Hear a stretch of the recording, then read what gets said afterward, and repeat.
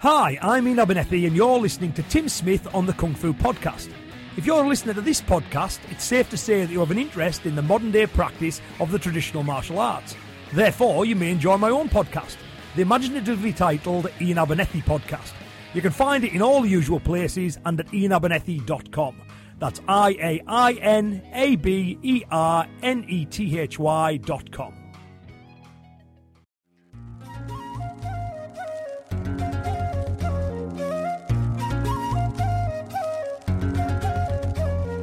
Exploring the culture, the adventure, and the impact of martial arts. That's what Kung Fu Podcast is all about, and I'm your host, T.W. Smith. Well, I'm going to make a real effort every Sunday morning to start it off just like this. Good coffee, and to sit down and make some recordings.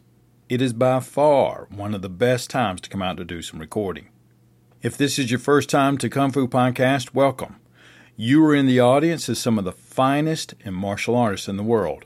Folks like the gentleman who introduced the program today, Ian Abernethy, who I can tell you that if you ever get a chance to take one of his seminars, you will come out of there with months, if not years, worth of work and some ways to relook at your training and your practice that would benefit you or any of the students that you may work with. This episode is built around Agent for Action Kai Morgan's article titled 7 Ways Martial Artists Are Unique as Physiotherapy Patients. When I initially promoted this podcast, I put it down as 8 reasons that would make a martial artist a unique clinical patient. And because I have been doing some work, if you don't know, I still work in the clinics and a lot of times see patients. I had some work recently in a clinic that actually contributed to this. And even since then, I had 2 more reasons. So instead of the 7 that Kai first has in her excellent article, I had added 1 and then I've added 2 more. So I'm going to be sharing with you 10 reasons that martial artists make unique clinical patients. Before I do, I want to introduce to you in this program a service and a friend. The friend, his name is John Connell. He is a black belt recently in Brazilian Jiu-Jitsu, but he's also the creative and professional mind behind GroundSharkPrints.com. One of the cool things about this is John just lives a couple of miles from me. I went over to his house, we sat down, and I got to tell you, he is amazingly talented. You're going to see me posting up some of his stuff here at Kung Fu Podcast and as well as on the websites and sharing with you some real creative thoughts and things in regards to the messages behind martial arts as well as some of his incredible talent. You got to go by and check out some of his work at GroundSharkPrints.com. Let's go ahead and get ready and explore the important reasons that make martial artists unique clinical patients.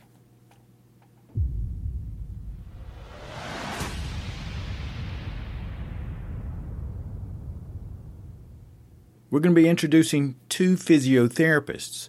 One is named Chris Tack, the other is Rob Tyler.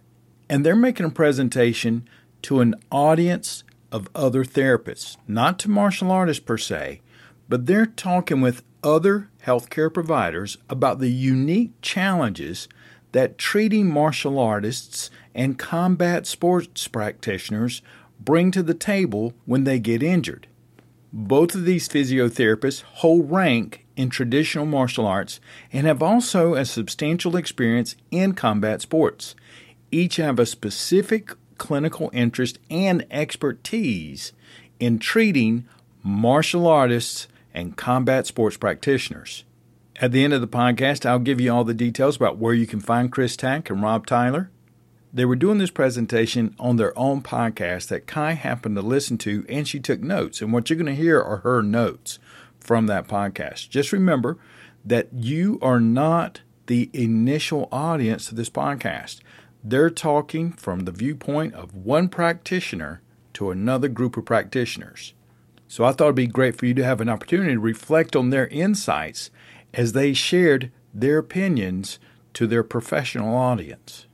The first reason that make martial artists unique is that they often fiercely resist taking a break from their training to let an injury heal, more so than any other type of sports person. Like other sports, traditional martial arts and combat sports can be addictive. primarily due to the release of endorphins.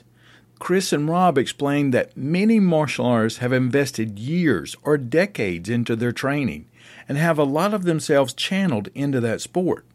They continue sharing that many people train for self-improvement or meaningful personal reasons such as wanting to stand up to bullies or becoming more confident, healing from a trauma, or to overcome other challenging life circumstances.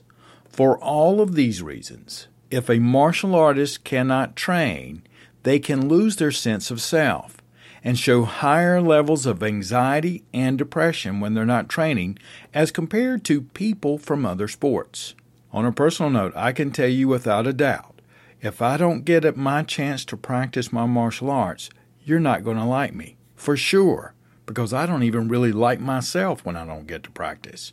So it's not hard to get on board. Traditional martial artists and combat sports practitioners tend to resist taking a break. Chris and Rob explained that that means that the first clinical appointment is therefore critical. If a physiotherapist simply tells a martial artist not to train for any indefinite amount of time, the patient, which is you, is likely to ignore them and walk away. However, if a therapist can manage expectations right from the start and map out a clear path to recovery with the practitioner, for example, in terms of speed and or intensity of training, or building up certain other variables, the practitioner is more likely to engage in the therapeutic process. Well, if I step back, managing expectations is something as a martial arts instructor that we do all the time for our students, isn't it? You ideally teach them and share with them and try to expect from them how to move forward in a progressive manner, keeping things simple, learning how to move, for example, understanding applications, how to keep themselves safe as well as their partner. But managing expectations is something that's really important no matter what you get ready to do when you're working with folks. Because we know unrealistic expectations are the paved road to disappointment and regret. Now, Kine continues in her notes that when you're treating a martial artist, you're trying to manipulate the rehab to return to some form of their training just as soon as possible, which as a therapist, you may not necessarily focus on that point with other athletes. Many times, other types of athletes are very happy to have time away from their event. So, for example, a therapist could say something like, well, I expect that this is going to take X amount of time, but I'm also very much on your side of trying to get you back into training just as soon as possible. In the meantime, while we're waiting for this, we can do a few things, which is effectively an early return to your training. Now, I'm going to give you some things that are going to be very specific about what you can't do for now and give you some alternatives to it. Well, here at the Quoon, in the past 6 months, we had a student who tweaked his knee, and instead of coming in here to practice, he would come in and watch, and he acted as another set of eyes to help some of the other students. There are usually some things that we can do, even if it's just cheerleading, to keep ourselves involved in the practice. The second reason that martial artists can be unique patients is that martial arts in general can be a hotbed for pseudoscience. I'm going to take a moment because that prefix pseudo seems to show up a lot, whether it's in magazines or with therapists or social media, whatever. You'll see this pseudo cure, pseudo medicine, pseudo science, whatever it is, pseudo this or that. In the dictionary, it basically means it's not genuine. Synonyms for pseudo are bogus, deceptive, misleading, or insincere. So it sounds like to me that the intent of this prefix, pseudo, is that something is purposely misleading or is promoting something that is phony or fake. I don't take pseudo in my mind when I hear it. Just because I can't explain it, then it's pseudo. Or if it doesn't work each and every time, then it's pseudo or false or misleading. I don't think of it as a sham when that happens. Now, I do believe that if you're promoting something that you know isn't going to work, for example, providing something with the intent of ripping someone off or with phony goods or just purposely misleading them and don't care, that is a sham. That is pseudo in my mind. And if martial arts is a hotbed for pseudoscience, I'm going to give you some other areas that are full of pseudoscience if that be the case, and give you some things to chew on. Let me pose this question to you. You have two options. One, in theory, this procedure will make sense. And of course, it makes the clinic or the therapist or the doctor quite a bit of money. And in the other, it doesn't make sense, and it's nearly free. Through double-blind research studies, both approaches are found to be about equal in both short-term and long-term effectiveness. So we're, about 50%. Are either of these options a sham, or are they both a sham? Because martial arts, in my mind, is a results-oriented science. Did I get him where I needed to be? Did I get home safe? Did I protect the people I care about? It is about my results, as well as staying inside the means of which guide me, for example, state law. In this example, are either of these two options for you a sham? It's important for you to consider this because neither of these were done with the intent to harm the receiver, you, and both of them were delivered with the hope of being successful. Now, does that make it a pseudo-cure? If it does, that's exactly what has happened in several types of surgical interventions, where the surgery is done or it is dramatized as done. The patients, in both cases, whether they receive the surgery or not, report being better, and in some studies, the people who didn't get the surgery tend to be better than those that actually got the real surgery. For example, in 1994, a surgeon named Bruce Mosley had 10 middle-aged men needing knee surgery, and they didn't want to be jammed up rocked in a wheelchair at middle age. Dr. Mosley was the surgeon for the Houston Rockets for the basketball team, and that place was just a mile up the street from where I was had my outpatient clinic there. In the double-blind study, neither the patients nor the surgeon nor the surgeon staff knew what was going to happen in the end, whether they're going to do the real surgery or if they're going to imitate doing the surgery.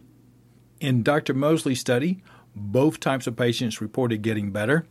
In another surgical study done years later on cardiac heart pain, or usually referred to as angina, this particular diagnosis indicates a diminished blood flow to the heart, with the symptom being a clenching pain or that feeling like an elephant is sitting on your chest.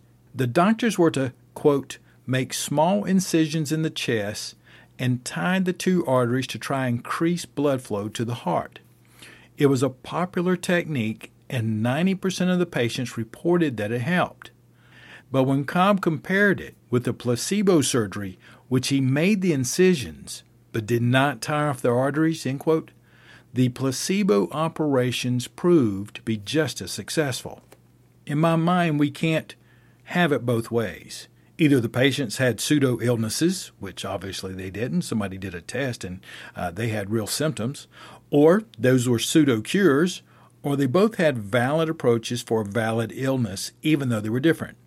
The other thing that I know of for sure is that complications after a placebo are always much, much less than a deep surgical intervention. My point is that when we're talking about pseudosciences and martial arts, and remember, they're talking to another group of therapists, they tend to use the term pseudo as something that puts a cloud over any procedure that doesn't fit what they believe to be true, or they can't explain it, or it doesn't follow what they do in their system.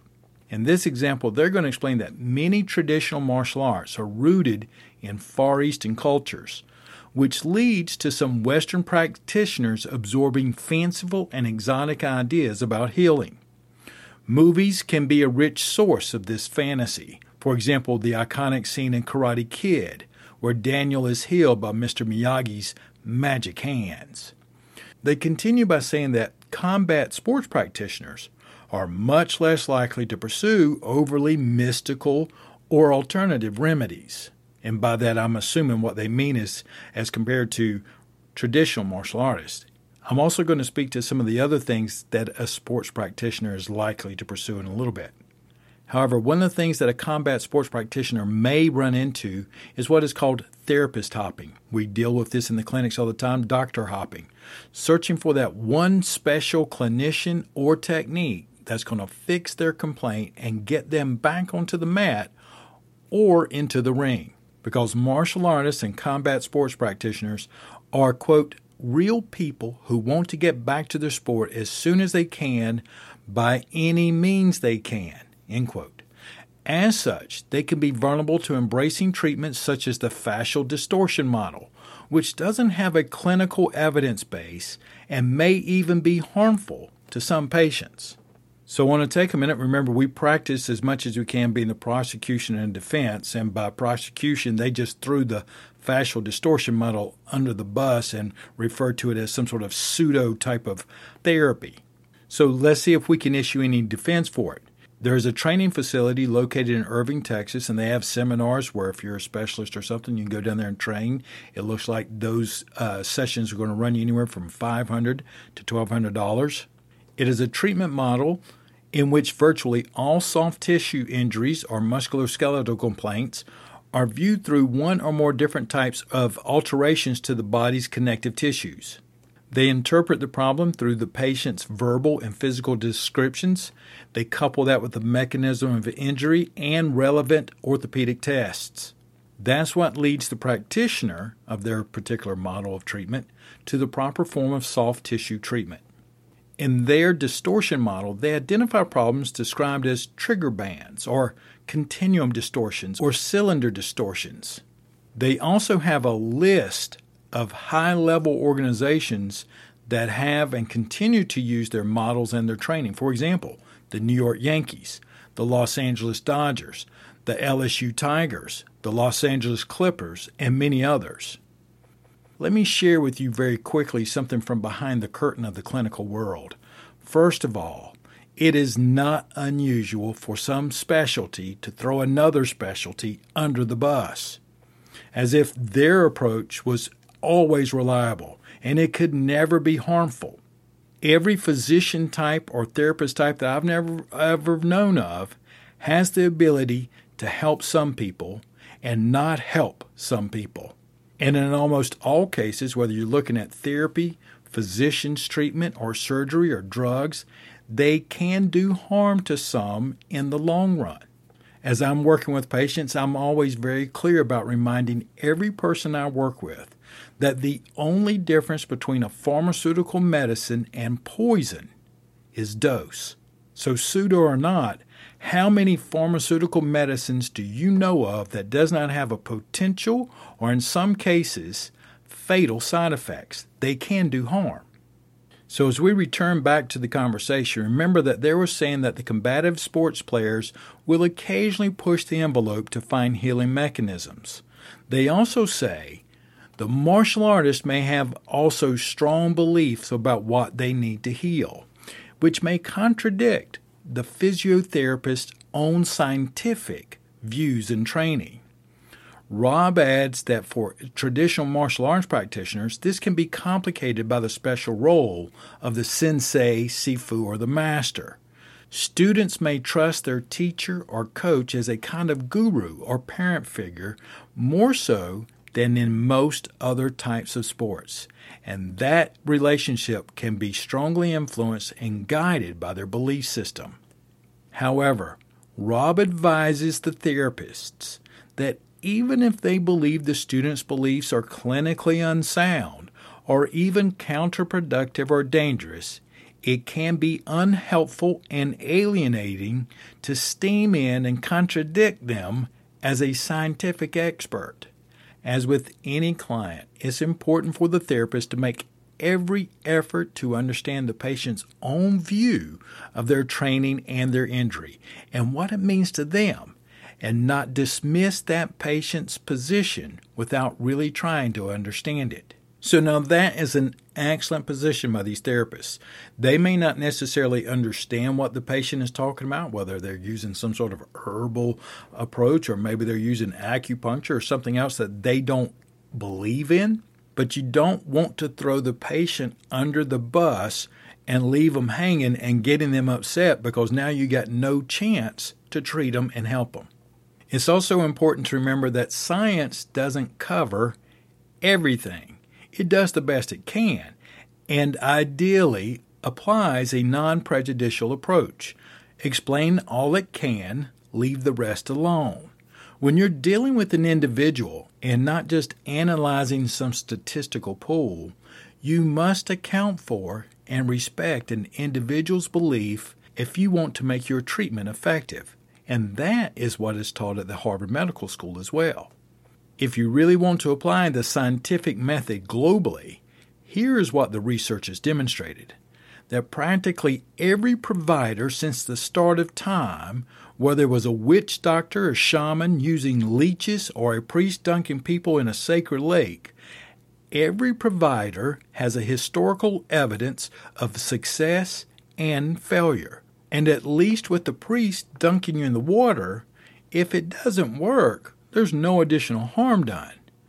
Over the course of time, there's been 3 things shown that have to be present for an effective treatment and restoration of health by a provider for it to occur, irregardless of which one you go to. First is that the provider must believe in the patient. That's why that step here about not dismissing the patient is so important. It's also something that's much harder today because a physician here in the U.S. is trying to say if you're a general practitioner on average 21, 23 patients a day just to keep the doors open. You don't have a lot of time to go through and sit down and get to know people, and that can become a problem. The provider doesn't have time in many cases to get to know the patient. The Guardian writes in 2013, quote, "You'd be surprised how many perfectly healthy patients believe that they're ill," end quote. And another article titled, "Why Don't Doctors Believe Women in Pain?" So the first step is that the provider must believe in the patient. The second is that the patient must believe in the provider. And the third step that must be there is that both must believe that the treatment that is going to be done is going to work and is sound for them. If those 3 things exist, the chances of a good outcome go up really high. Which this leads us to the third reason that martial arts is a place that you're going to find some unique patients. And that is, although all martial arts and combat sports may differ some, there are some core transferable components across all of them. One of the therapists from the audience is going to ask a question. Should a provider acquire a basic knowledge of martial arts or combat sports to help them treat patients, say, for example, from YouTube? The therapists respond, while a general awareness can be very helpful to engage the patient, understanding their specific art or style in detail would be very difficult. This is because there's so much variation between the arts, and as we know, each one takes years, if not decades, to learn the nuances of it. So the physiotherapist advised the audience that the best way to approach this is to understand the core transferable components of all the martial arts and ask their patient, the client, these types of questions. For example, stance. How do you stand? How long do you stand?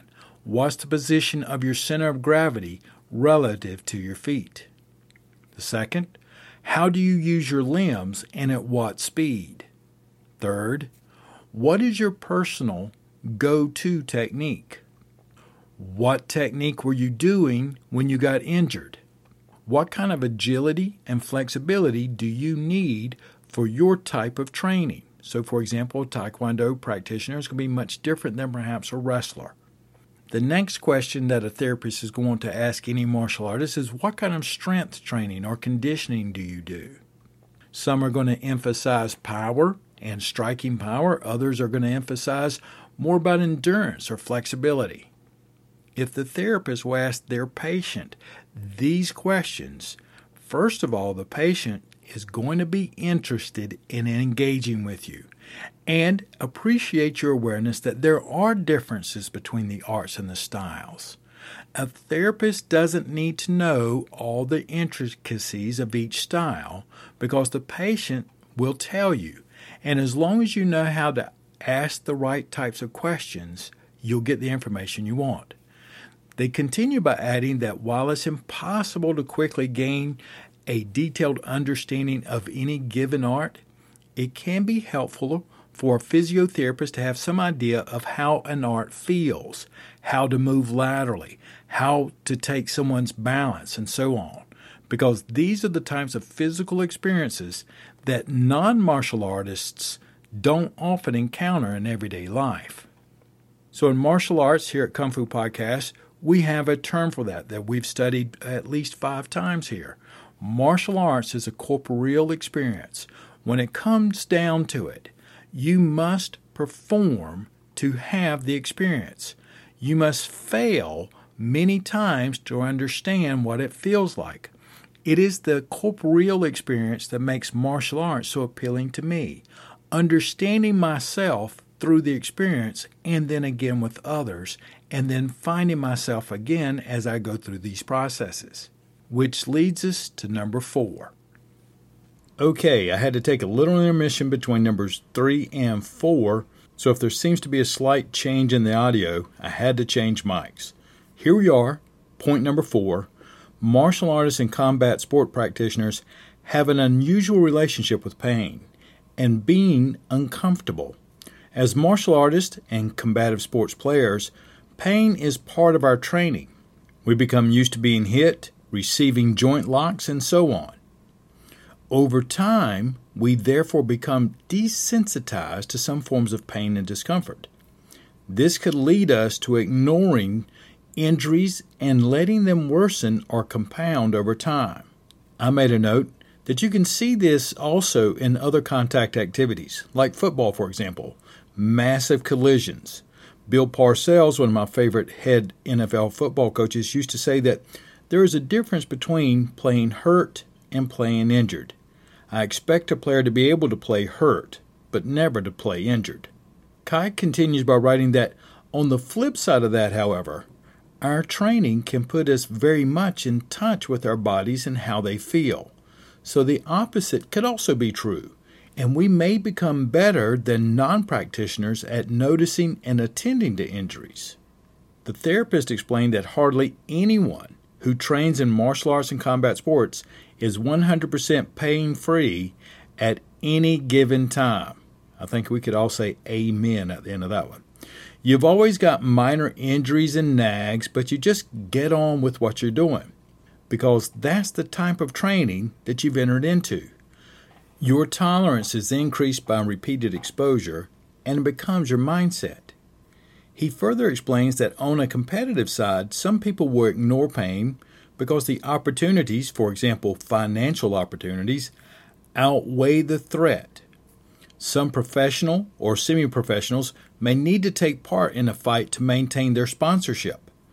As the physiotherapist, you therefore sometimes have to enter into an adult conversation with the client. How much are you prepared to put up with? And what can we do about it? Are the sort of things that you may have to talk about.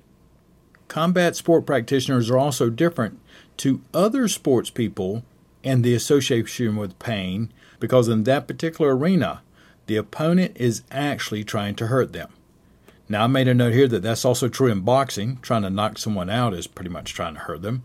And to a large degree in football, at least in the old school versions that I'm used to, when you're trying to hit someone and the term was just to blow them up. This means that the athletes have less control than other athletes in different sports of whether or not they get injured or not. One other thing that Rob, the physiotherapist, points out that is unique to martial artists and combat sports specialists is that we do not generally have what you would call an off-season. It's a year-round, pretty much a lifestyle. Point number 5 is that a period of injury can be an exciting learning opportunity for martial artists. They point to that as an advantage because martial artists and combat sports practitioners can incorporate so much variety into their training. As one of the guys would say, if you can't run, you can't run. But if you're unable to punch properly for a while, you could choose to spend some time improving your groundwork or maintain your cardiovascular fitness by kicking instead of punching the bag. Or there's many other kind of substitute type of things that you could do. If you don't understand martial arts, you may think that it's just one-dimensional. You punch left, you punch right, and kick. But that's not it at all. It can really be an exciting time to explore other elements of your training. They tell the other therapists, you want to empower the patient, the martial artist and the combat sports athlete, and let them lead you by asking them what they feel they're capable of and would like to do. An injury can be an opportunity to work on parts of their game that you're weaker at. There are so many bits that you can incorporate into the rehab. If you can communicate this and, let's say, focus on head movement or dropping your center of gravity, because these are important elements to you, the patient is going to be happier and they're going to see their rehab in a totally different way. As far as what we do here at the Quoon, I have a couple of things that we work on. For example, if someone has injured a knee or a leg, something in the lower body, then we will spend more time doing mind and body work, imagery work. Then we'll emphasize hand-eye coordination work. If they've gotten injured in their upper body, for example, Chris is going to have shoulder surgery on his left side for a rotator cuff injury that's been hurting him for many, many years. And he's going to be out for several weeks. But during that time, we've already laid out a plan for him to go through certain footwork drills while his arm is in the sling. He's got some single-hand drills for his collie stick, single-hand work with his long staff, then also some light to moderate work on restrictive creativity work. So, for example, can you get up off the floor, or can you practice getting down onto the floor with one arm and getting back up? The physiotherapist experts explain to their audience, remember that these are other therapists and types of caregiving staff, that to be a martial arts or combat sports instructor in most schools, all you need is a certain degree of a black belt and perhaps an instructor's course, maybe a first aid certificate, or even a safeguarding check. But teaching status isn't generally regulated. They also tell these therapists that it can be an unhelpful or even dangerous for people who are not fitness professionals to teach these arts to others. One of the therapists say, any fool can make you tired. That doesn't mean they're making you fit. So people who are a novice or completely unexposed to the martial arts can rock up to an unregulated environment and hand over money to be trained dangerously. For example, people who are unfit may end up pushing themselves too hard.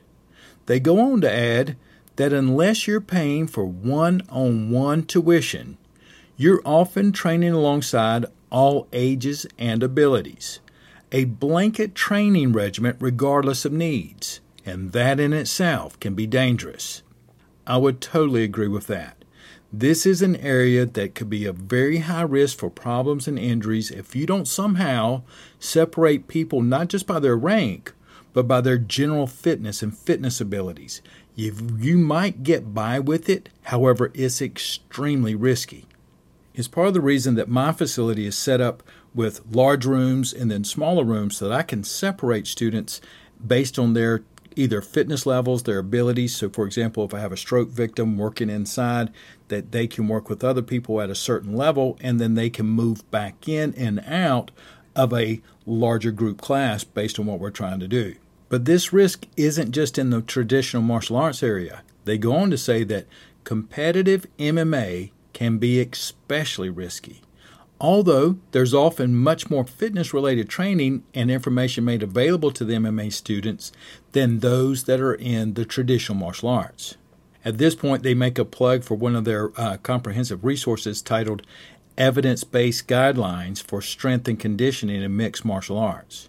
Then they continued that the martial arts world is full of excellent clubs, but also many, quote, McDojos, and students won't realize this. This leads to a related risk, especially associated with the traditional martial arts. Students wrongly believe that they can defend themselves and others in dangerous situations such as a knife attack. Such students may end up putting themselves into a dangerous environment thinking that they can handle it. This reminds me that Ando and I were talking one time over the past 6 months or so, but if you consider this martial arts facility as an entry point, maybe it's just the one that they could get up inside of a certain town or community, And the student uses it as a way of getting introduced to the martial arts and then branches out and learns. Like we all learn that certain things are better for us in certain areas and certain things are not as good for us in other areas. It doesn't matter which part of the martial arts you pick, right? If all you ever do is focus on fighting, usually you're a total ass. If all you ever do is practice the philosophy of arts, all you are is typically a thinker and you're not a big doer. It's really a challenge to balance all these wonderful facets of the martial arts. However, we got to get started somewhere. And if a student starts in what someone may describe as the McDojo, they will eventually realize, for example, that they're not getting what they'd hoped for. It's our responsibility, someone like you, someone like me, to be around, to be available. So when that student that has kind of grown past that nest is ready, then you're there to help introduce another soul, so to speak, to the martial arts for them.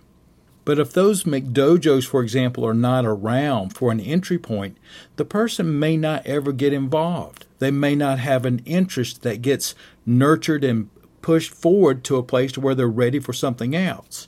I usually refer to this in my life as the trade-up model. This isn't exactly what I want, but this is exactly all I have at this time, and until I can trade up, then I'm going to hang on to what I got and make the most of it.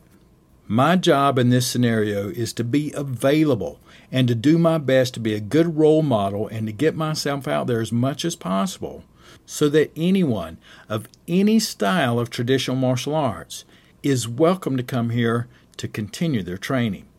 Trust me, I understand it's very easy to throw certain types of things under the bus. But if we don't practice a prosecution and defense of as much things as we can, then all we're doing is promoting prejudice. The physiotherapist moved from their McDojo comments in that paragraph, highlighting the risks around the use of illegal substances in some clubs with the MMA and boxing communities. Sometimes it's used to aid from the recovery of injury or to enhance performances. The therapist, Chris, notes that the martial arts and the combat sports world can attract some strange or unstable people, which, to be honest with you, I don't know which world doesn't attract some of that.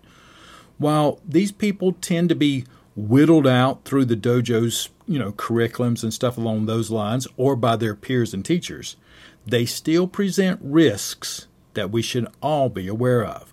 They can sometimes do more harm to you than you can do to yourself.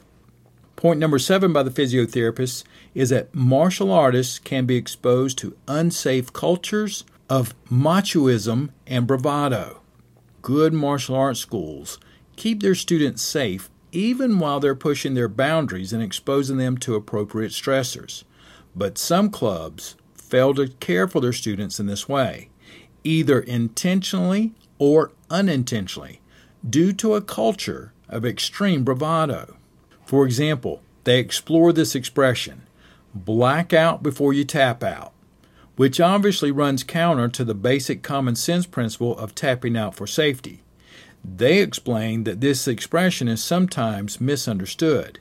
It was originally associated with some of the Gracies and referred specifically to blood chokes or strangles.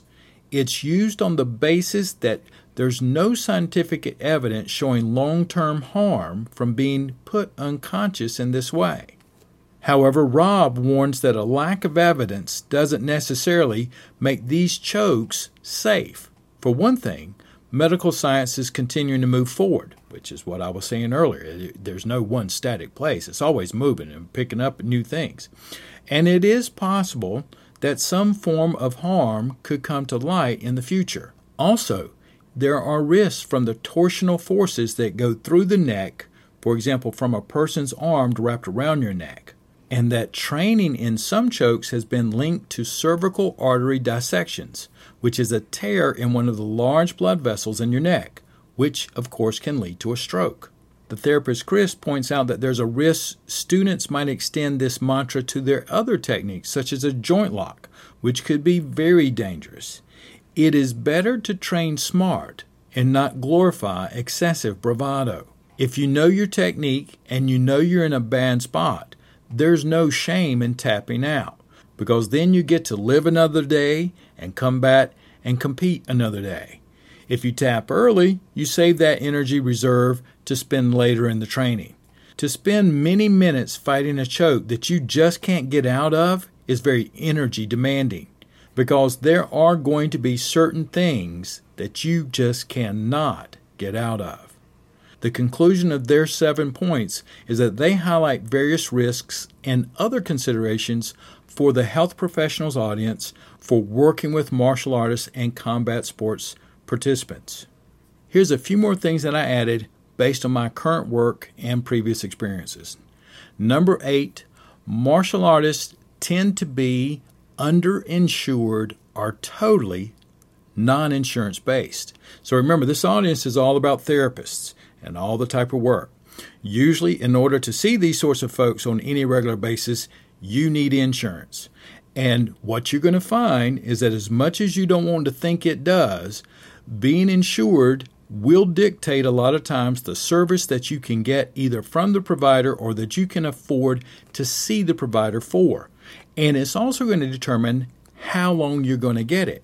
That's not always up to the therapist either. Once you are diagnosed, the insurance company in many cases will provide a certain number of therapies and or sessions that you can see these providers for, and then they have to justify needing to see you more, as if everything's going to fit right underneath this little bell curve. Here in the U.S., with our extremely expensive healthcare system, if you need to get help, not having health insurance can really hurt you. Whether you get, for example, the extra x-rays of the lumbar spine, or do you get access to certain equipment or therapies or scans, all these types of things come into play of whether or not you're insured or not. In fact, Valerie Worthington, who's over at Princeton, practices Brazilian Jiu-Jitsu, sports psychology, writes, quote, "Professional mixed martial arts fighters put their health and well-being at risk every day. Even the most scrupulous and seasoned practitioners may find themselves seriously injured by an errant knee or mistimed shot, not to mention the beating they may take in competition. Unfortunately, the very people who need health insurance the most are some of the most unlikely to be able to afford it. The typical uninsured MMA fighter is young, just starting out, and is also spending hours at a time in the cage and on the mats honing their techniques, as well as working on their strength and metabolic conditioning. This makes for a lifestyle that usually precludes a 9-to-5 gig that would provide full coverage," end quote. Then you also have those that are even, let's say, are getting paid while they're training in the MMA, for example. You have the article by Scott Harris in January 2017 titled, "For Love, Not Money, How Low Fighter Pay is Undermining the MMA." This is where he discusses that the pay is so low for the majority of fighters that they can't afford health insurance. They are pros and they're getting paid, but not like the big names, and the UFC has plenty of money, but that's not where their money goes. In an effort to find out more about this problem and a solution, I wrote Jay Augusta, who is the owner of an insurance company that was created for the MMA fighters. I told him about this episode and this problem. He wrote back and said that he had created a modified accident policy in case the athlete was injured in the ring. He said, quote, that most insurance companies would not cover injuries in a sporting or professional event. That's where the promoter's insurance comes into play. But often it is a very low amount of coverage with high deductibles, end quote. He went on to tell me that the company that he had created to help solve this problem, he had sold, and unfortunately it failed under the new ownership. For you as the athlete, when you're trying to negotiate a price with a provider in case you don't have insurance or just a low level of coverage, at guidedoc.com they write, quote, "As a cash patient, you can negotiate rates with the therapist. Ask for a discount equal to average insurance write-offs and let the company know that you'll pay cash up front so that they can save money in the billing process," end quote. Point number 9 is an extension of one of theirs, but it was kind of tossed in, so I wanted to make sure it was separated. Martial artists have a high risk of being on performance-enhancing drugs, steroids, growth hormones, or pain blockers. At one point in time, the steroid use and drug use in MMA was considered an epidemic. In my younger life, I was around it quite a bit, whether it was something like Winstraw during college football or as a strength coach, and I was administering urine tests to athletes and sometimes Olympic caliber athletes, and regularly coming upon it, and the creativity that these people would go to in order to avoid being caught. In fact, in the article they write that performance-enhancing drugs, PEDs, are the mosquito of the MMA. They ignorantly buzz around in the background, evading capture, but when finally caught, another incessant buzz emerges as the authorities appear powerless to prevent it from sucking the integrity out of the sport. In recent years, the U.S. Anti-Doping Agency have made huge efforts to extinguish the mosquito and eradicate the use of PEDs. They have clearly outlined prohibited substances in and out of the MMA competition and enforced compulsory random tests for fighting. A positive test or failure to produce a sample will result in a ban of varying length, end quote. The reason I highlight this point again is that as a therapist, I know going in when working with someone as an athlete that there's a very good chance that they're either taking some form of a PED or some sort of pain blocker, and there's nearly a 100% chance, and I'll say 97 to give some chance that they're not doing anything, that they are fooling around on the edges of what might be considered a drug one day or some very high-tech form of a supplement, whether they can take it or not. In the traditional martial arts, we don't necessarily have to perform in the same manner. Our standards are much different. I'm not saying better, I'm just saying they're different. We don't have to do what they're doing in that way. We're not always operating trying to get close to having this shot for a big payday. So let's review the 9. Martial artists often fiercely resist taking a break from training to let an injury heal, more so than most other sports people.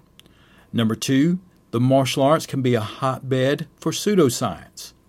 Number 3, although all martial arts and combat sports practices are different, there are some core transferable components across them all. Number 4, martial artists have an unusual relationship to pain and injury. Number 5, a period of injury can be an exciting learning opportunity for a martial artist. 6, martial artists can be vulnerable to dangers within their own clubs. Number 7, martial artists can be exposed to unsafe cultures or bravado. Then I added, martial artists tend to be uninsured or underinsured. I wanted to highlight and expand upon that many martial arts athletes are on some form of a PED, a pain blocker, or they're playing around on the edges there with their supplements. And to be honest with you, one other thing that you can be assured of that I didn't mention earlier is that they're probably not going to tell you straight out. Even if you ask them, they may tell you no, that they're not taking anything. That reminded me of point number 10. Many of the practitioners in MMA are also going to be extreme. For example, let's say the dangerous weight game. They can take things too far.